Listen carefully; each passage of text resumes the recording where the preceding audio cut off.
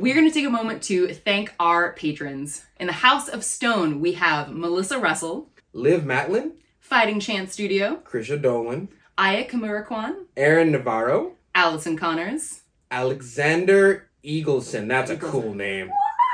I love that so much. Okay, and then in the House of Flame, we have Spaghetti Sandwich, Pokela, Natalie Curry, Leah Tab, Katie Grant, JS, Francie Dillon, my mother, Cynthia Johnson, Corey Little, Birdie Tam, and we are welcoming to the House of Flame Amber Costley and Celeste Gantz? yes, that's my aunt. Celeste Gantz. Yeah. By the way, Birdie Tam, we saw your new studio. Congratulations. Hell yeah. And if you would like to support us and support the show, you can go to patreon.com/Lindsay M. Dillon. And now, for this week's blessing, we have an auditory experience.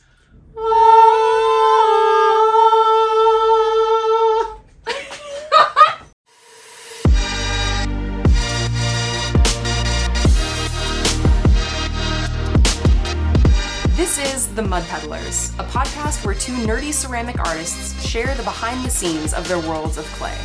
We're your hosts, Lindsay M. Dillon. And I am Dante of Earth Nation. Welcome to The Mud Peddlers. Welcome. How are you? Zdravstvuyte, comrade. We говорите по-английски. I'm sorry, it's I don't weird. know what just happened. I just spoke some really bad Russian. I should learn some Ukrainian words. Anyway, today we are going to be talking sort of science. Sort of science. Yeah, we're going to be discussing the difference between oxidation and reduction firing. And a little bit of some other stuff too. There's a middle ground to it. There's a middle ground. Yeah. But I feel like that's one of the things, especially when you're just learning how to do ceramics. I keep wanting to laugh when I look at you. I don't know why. It's my face. I drank a ton of coffee this morning. From the coffee? From the coffee. I drink a lot of coffee. It's helping me get ready for Sac Anime, which by the time this episode comes out will be done. Hopefully I sold enough stuff. Anyway. That reminds us, we need to say that our shop update. Yes. Yours is already there, right? Or when are you updating your shop? Dude, I gotta wait till Sac Anime to figure that out. Okay, mine was updated last month, and there's maybe like 20 mugs left. Okay. So, Oxidation versus reduction. Oxidation versus reduction. A lot of you wonder, what is oxidation? What is reduction? And we're gonna do it now! Oh my god. We're gonna do it now! It's gonna be so great! It's gonna be so great! So, Dante, start it off. What is the main difference between oxidation and reduction firing? So if you have an oxidation kiln, it's most likely an electric kiln. Okay. Most people have electric kilns in their households. It's like 70-something% of you with electric kilns have oxidation kilns in households, right? And those are the kinds of kilns that most of us have seen. They plug into the same kind of plug-in that a dryer plugs into. They run off electricity. So many of the scut kilns. And I say electric kilns because there are kilns that run off of pure fire. Gas. Right? Gas, yeah. I run off of fire! Straight fire! It's lit! Oh, that's gonna be the episode title! It's lit! Yes! Electric kilns or oxidation kilns usually have oxygen free-flowing through the kiln itself as it's firing. Okay. So there's oxygen molecules all throughout the kiln, right? Mm-hmm. They're in the glaze, they're in the air, they're inside the kiln. There's nothing in there reducing the amount of oxygen in the kiln to make certain chemical reactions, okay? In a reduction kiln has usually gas fire in it, eating up those oxygen molecules so that there's a reduction of oxygen inside of the kiln. And that usually changes the chemical properties, or just kind of takes away the oxygen, of the glazes in the kiln, and sometimes makes really interesting interactions. That's really the only difference in between oxidation and reduction. Oxygen, there's oxygen in the kiln. Mm-hmm. Reduction is a reduction of oxygen in the kiln. That's it. That's the whole explanation. And that's the episode. That's the whole episode. But really interesting stuff happens in the kiln when you reduce oxygen versus have free-flowing oxygen in the kiln chamber. Okay. And by the way, I keep saying chamber because my glaze chemistry books and my manual kilns call a kiln a chamber because a chamber is the inside of the kiln. Right. But if you say kiln, that's like the whole That's kiln. the entire kiln. Yes, but when you say chamber, that's just the inside. The inside of the kiln with the brick and the elements in the Okay. I'm trying really hard to layman's it down. Okay. Because my brain is transferring all the technical words into fire, eat oxygen. Yeah. In kiln, make reduction in oxygen.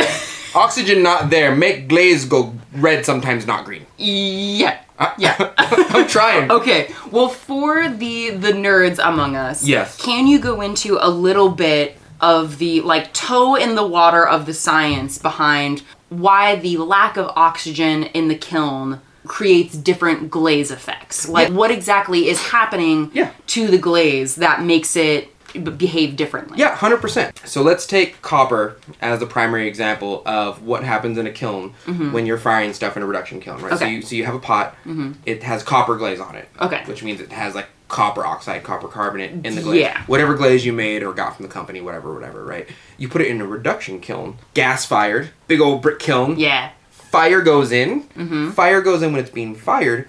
Oxygen is, and this is the way it was explained to me, so I'm going to say it this way because I think this is a better way to explain it. The fire is eating oxygen molecules in order to allow itself to burn. Fire needs oxygen molecules in order to be fire, essentially. Right. Well, when you have it inside of a kiln or the chamber, it takes as much oxygen from anywhere inside that chamber as it can in order to thrive and keep burning. And it essentially just keeps eating oxygen molecules. So it finds oxygen molecules wherever it can. Wherever so in the it can. case of, I wish I had like a 1980s style animation for this. You know, like in the classroom. The fire's like eating the oxygen. Yeah, like and then it starts getting choked. Mickey Mouse style. Oh god. So fire goes into the kiln. It's eating up the oxygen. It's like, cool, this is great. And then it's like, oh, I have no oxygen. Where am I going to find the oxygen to continue being fire? And it goes, oh, sweet, there's some glaze. There's some copper there. Yeah. And that copper has oxygen in it. Right, like the actual chemical compound itself with like the little hexagons and the lines. And the oxygen attached to the... We all learned in high school. It takes it from the glazes and the clay bodies a lot of the time in order to continue to be fire, in order to continue to burn.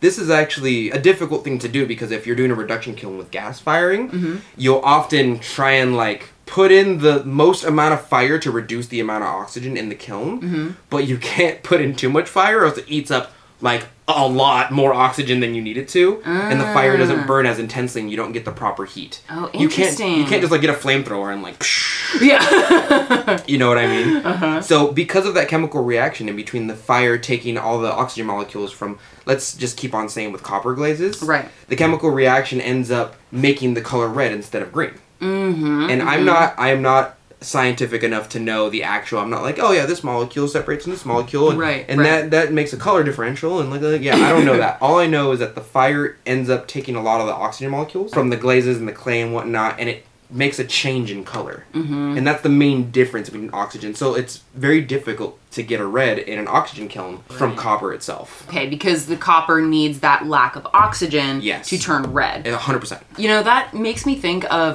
like, I feel like one of the first ways that people become aware of this concept of the role that oxygen plays in glaze color is with raku firings, because I mean, I remember the first time I did a raku firing, I used a glaze that had a lot of copper in it. Yeah. And, you know, so the copper went into the kiln, and it was just it was a raku kiln, so I guess it was technically gas fired. Right. And then, you know, we pulled it out of the kiln, we put it in the trash can with a lot of stuff, but the flow of oxygen, I think, in that trash can meant that some parts of the glaze, of the copper glaze, were red and other parts were green. There's just hella carbon in there, too. There's just hella smoke and there's a lot of interesting stuff going on in there. But I feel like that's one of the first times people are like, oh wow, like why does this one glaze turn out like two different kinds of colors? So even outside of the oxidation kiln versus reduction kiln or electric kiln compared to a gas kiln, there can be instances where oxygen still plays a role in how the glaze color turns out, like in a raku firing. Yes, and keep in mind there are kilns that are like,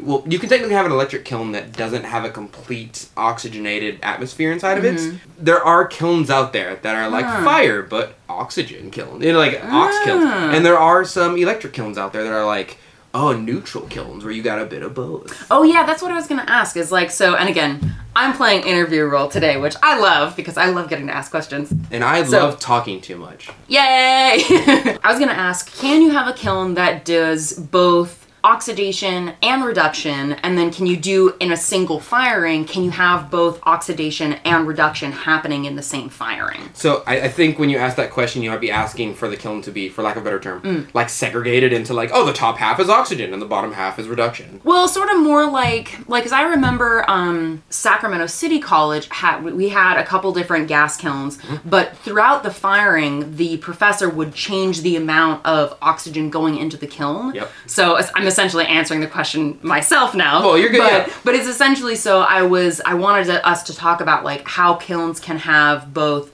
oxidation and reduction happening throughout the kiln. Like you have a period where there's like very little oxygen, and then you can adjust and have more oxygen to like maybe raise the temperature and then reduce it again. Yes. So how does that work? So usually I had like a huge kiln, so whenever I think about reduction kilns, I think about like this huge, like too tall person. Yoshio, the first kilns I ever worked in were cone 10 reduction kilns. And I thought like, oh, okay, this is how pottery works. You just need straight fire in there, I guess. But he had these things called flumes and dampers. They're basically holes in the kiln. He would basically put in and take out the holes in the kiln to let oxygen in or out of the kiln in order to make the oxygen go up or down, and he would control it that way.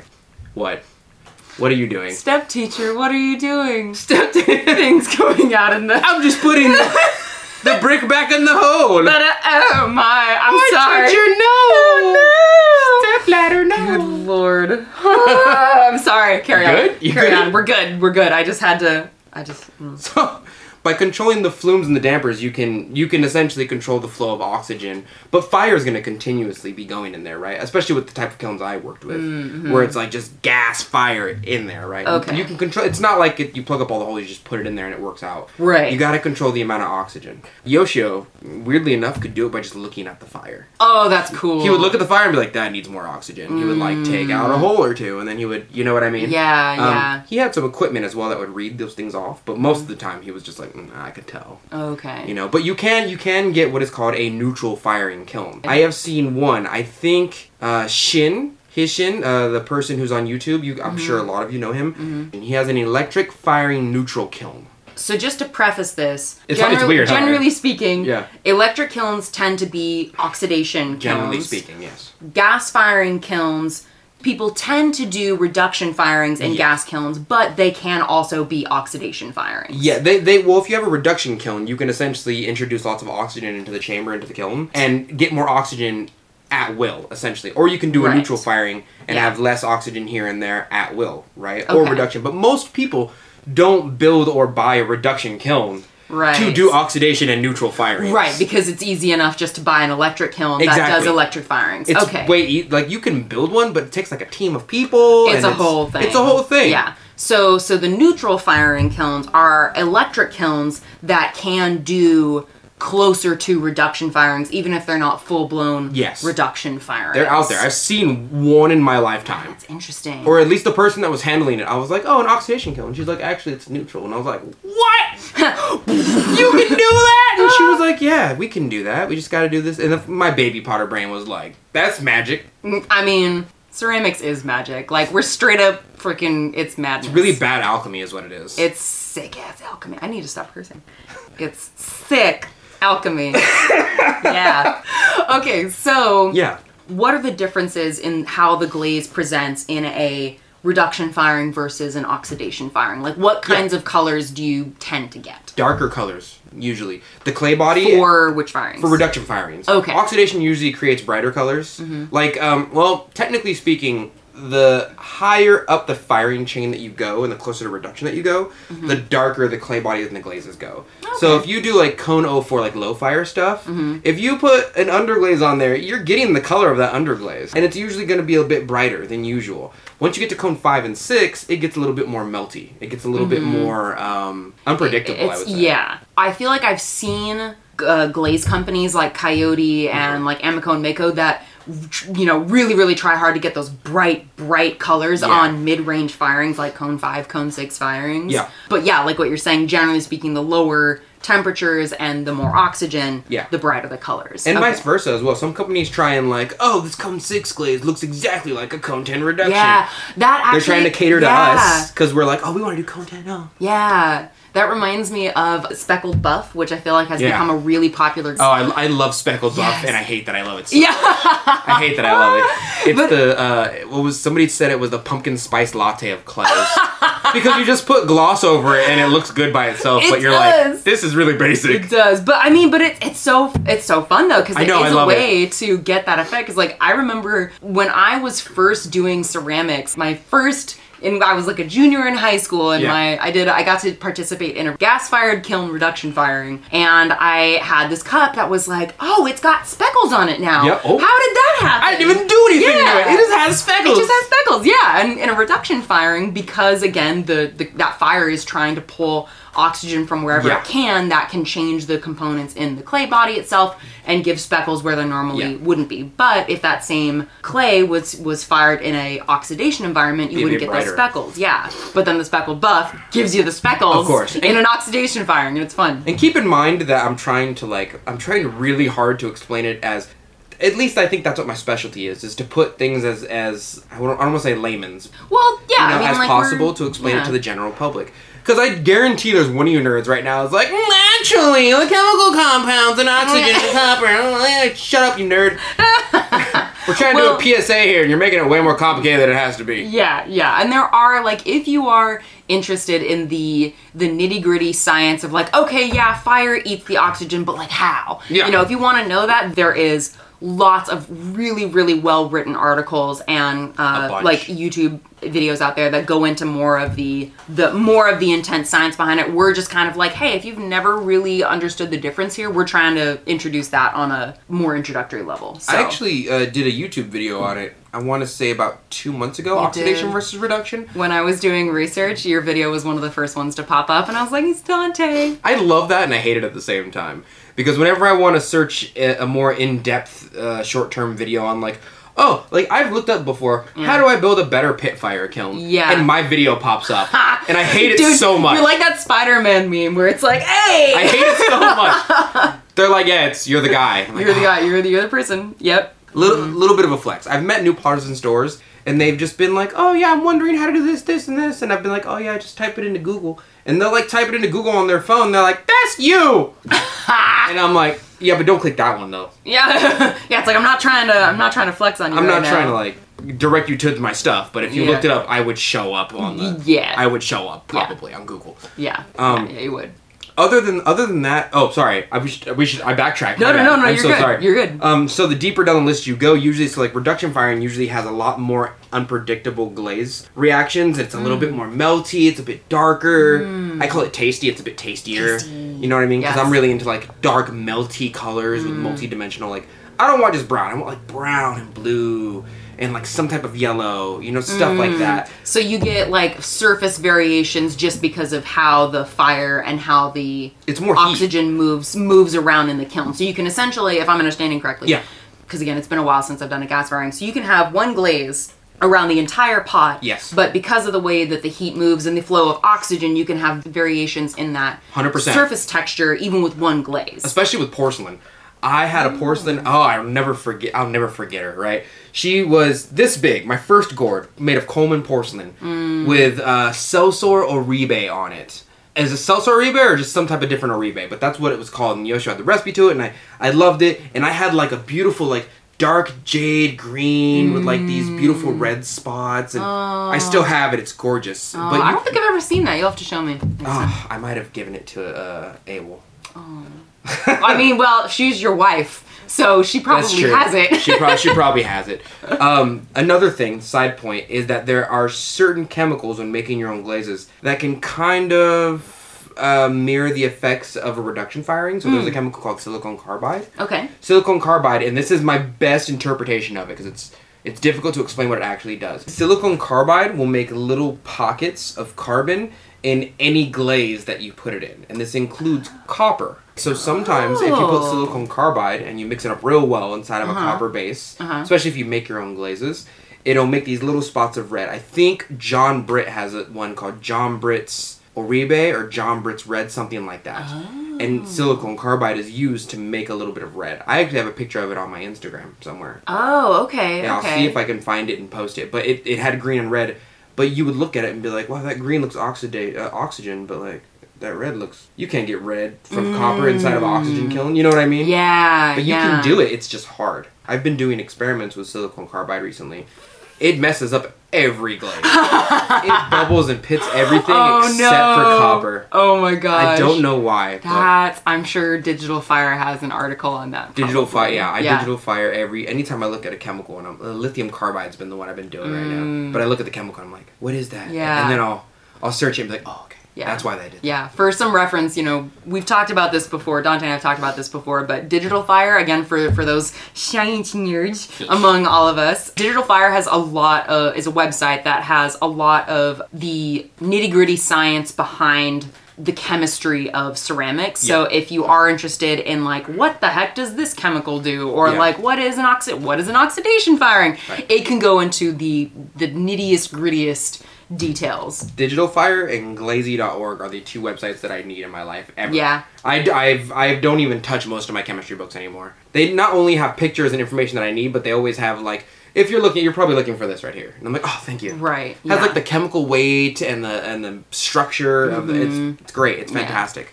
Us discussing is it silicon carbide? Silicon carbide. Yeah, so us discussing the silicon carbide and then the speckled buff glaze reminds me of something that I really wanted to talk about in this episode that has to do with not necessarily the science behind the reduction versus oxidation firings, but access and materials. Because one of the things that can be difficult with transitioning from a school education environment to a post-school environment is access to the resources that the school has. We're spoiled. We do get spoiled. We get really spoiled. So one of the things that can happen, and things that I've seen some college students go through, is they're used to doing cone 10 reduction firings or soda firings or salt firings or wood firings, and then they graduate, and then all of a sudden they don't have access to those same materials, those same tools anymore. We used to have a kiln that I could walk into. Oh. I know. And those always kind of scare me, though. They make me claustrophobic, but... I like small spaces. Oh, okay. Big women, small spaces. It's my thing. I love that. I love that. Yeah. So I guess my little, part of this PSA. Yeah. Because, listeners will know that one of my biggest beefs is school environment's lack of preparing students for the post-school world. Oh, 100%. Yeah, how do you, the business behind ceramics. That's part of the reason we do this podcast, is to fill that gap. I'm so sorry. Anyway, I apologize, Dante. I'm on that level today. Whew. Anyway, if you are in an environment where you're in school, you're learning ceramics for the first time, regardless of whether you want to continue ceramics as a hobby or as a professional endeavor, but I think particularly if you're interested in doing this as a professional endeavor, consider while you're still in school learning what the other options are for firings, and just, even if it's in small ways, educate yourself or ask your professor, hey, I really like that we do cone 10 reduction firings here. Mm-hmm. Are there other places in this area, either stores, that have those similar kinds of kilns? 100%. Or, we do cone 10 reduction firings here, but I won't have access to that after school. Can you tell me a little bit about, or could I, in the class, work on some cone 5-6 oxidation pieces instead? 1000%. You get coddled while you're in school. You get, all the glazes are good for you, and half the equipment's clean, and you clean your table, and then the person next to you cleans their table, and then over time, everyone's table's clean. When you have your own studio, you gotta clean your whole studio. That's your responsibility. Yeah. Everybody cleans their own dish in the household. There's no dishes, but you're in a space where you just have a pile of your own dishes now. Yeah, you gotta deal with your own stuff. But. Yeah, and it's all the chemical, when you think about it, that 5-gallon bucket of glaze in your class that they let you have, or the bottles of glaze, either cost $17 each or $300 a bucket of 1,000 grams of copper. You know what I mean? It's you get very lucky, and especially with the firing process, because if I were to really break it down, and this might be a bit of a tangent, ceramic art in and of itself has 5 different forms of art that you need to master individually in order to be good at the whole process. Right. So you need to be good at forming, and then you need to be good at like trimming, Yeah. and then you need to be good at glazing, and each and every one of those can be separated into like, a bunch of different bunch of different, yeah. And that's not even thinking about whether you're harvesting or formulating your own clay body. 100%. Like, that's a whole other thing. Yep, and there's some tools that help you kind of skip some of those steps. Like you can buy bottled glazes. Right. You know what I mean? Not to say you're skipping that step, but you can buy stuff to make it easier. Like you can buy a Giffen grip to help you trim, or you can buy slip molds to help you slip cast. Those things are individually hard by themselves, but they help the process a little bit. On top of that, you need to be your own kiln master. You need to know how to load your own kiln. Yeah. You need to clean your own shelves, and those are their own individual things. You need to know how to run and operate your own kiln. You get very lucky in school when you have someone who just does that for you. Yeah. Like, most of those things are done for you. And I'll say that for electric kilns, because I think it would be fair to say that outside of an educational environment, the easiest thing to do is to get a oxidation kiln. Yeah, that's the easiest to hold in the household. Yeah. The nice thing is, firing one of those is super, super easy. When I was in school, we did oxidation cone 5 firings, but the kilns themselves had their own firing schedule that the studio technician created. Yeah. When I got my kiln, I literally just did there's 3 buttons to push to do a firing, and it's super easy. Super easy. But if you are, again, if you're used to being in an educational environment where the studio technician spends 12 hours adjusting a reduction gas kiln firing to change the, if somebody else is taking care of the most complicated firing processes, the airflow and then just know that that's going to be not that you can't do it, because obviously you can learn how to do that, of course, but that's going to be a step that you'll need to learn before you graduate if you want to continue to do that same kind of work.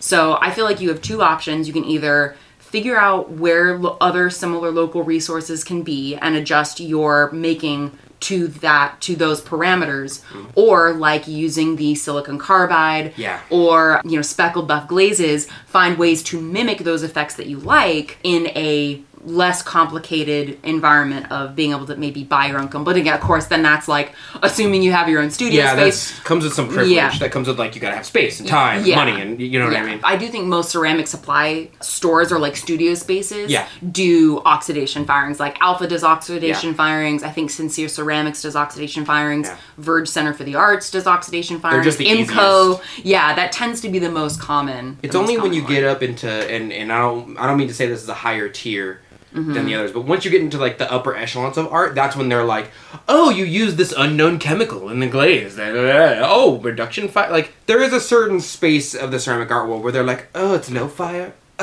Oh yeah, I mean, admittedly those though, people dude, suck, but we were those people though. Yeah, on an earlier episode when we were talking about glazes. Look, I love low. Not glazes. When we were talking about choosing your own clay, and somebody called us out on it, which I actually really appreciate. Yeah, no, because we were totally being like, low clay is worse clay, and it's like, no, it's just we were just being those people. We come from a functional point of view where it's just less functional, but from an artistic point of view, that's not necessarily true though. It's 100% true. Okay, we will peg that. Good Lord, we will put that. We will bookmark that. No, keep going. As another episode. Actually, I would really love to learn about that. I hate low fire clay. I love low fire glaze. That's fair. Okay. Yeah. If that makes sense. Yes. Because I don't like it. I don't like. I think it comes from the fact that I worked with Steve's White one time and I got hives and I was like, I hate this. I'm allergic to this. I don't know, but I'm probably allergic to it in the same way that people who eat a piece of bread and get a stomachache one time are like, oh, I'm gluten intolerant, but they never went to go get it checked out. Oh, okay. They just kind of correlated one thing and now it's stuck in their head. Right.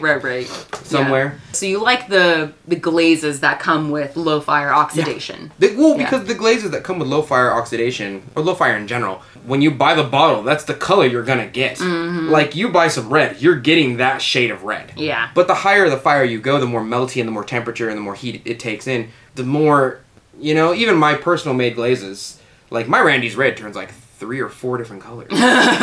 Yeah. I've never done it in low fire, but I bet it would stay one color in low fire if I developed it to be a low fire. You know what I mean? Yeah. It wouldn't be red though. Yeah. It would not be red. I feel like it also does depend on the glaze, because I've bought commercial mid-range fire glazes that like the thing that you see on their test tile label is what you get in the kiln. Like I've seen that happen. It's my biggest pet peeve. It's my biggest pet peeve because like in my mind at least, from my experience, the lower you go, the more accurate the bottle is. Oh, but the higher you go, there's a higher chance of like I don't want to name any companies because I feel like what if they sponsor us one day? Right. But at the same time, my biggest pet peeve is looking at the bottle, testing the glaze, and being like, this isn't it. This isn't at all what the bottle. Yeah. This is, and then I water it down, and it's still not it. And then I like put CMC, I play with it a bit, and I'm like, none of like I do like 10 pots, and I'm like, none of these are purple. These are all just like dark blue. Oh, that's funny. That's interesting though. I hate it so much. If I do a glaze review video and that happens, I'm like, I hate this glaze. Oh yeah. Yeah. There's a picture on the bottle, and it didn't come out how the picture on the bottle said it would. Yep. Hate it so much. Bringing it back around that comes to reduction firings is that there can be a lot of variation, and that can be awesome. Yeah. And it can also be a thorn in your side. I've never seen a bottle of Cone 10 reduction fire glaze. I've only ever seen them be made and developed. Yeah, same. Which I think is... Because again, it's like the most common... The easiest firings and the easiest glazes to get access to are mid-range Cone 5, Cone 6. Yeah, Oxidation I'm glazes. sure you can develop them, but like... Oh, yeah. I don't know. I don't know if that's like some weird form of like gatekeeping where it's like, no, we don't put them in bottles. You gotta make your own glaze if you want to get that high, okay? But at the same time, I'm like, I've just never seen it. You know, I just thought of a song that could perfectly encapsulate this conversation. Yeah. Can you take me higher? All right, okay. Deliver All right. me to a place where I am. We're done now. All right.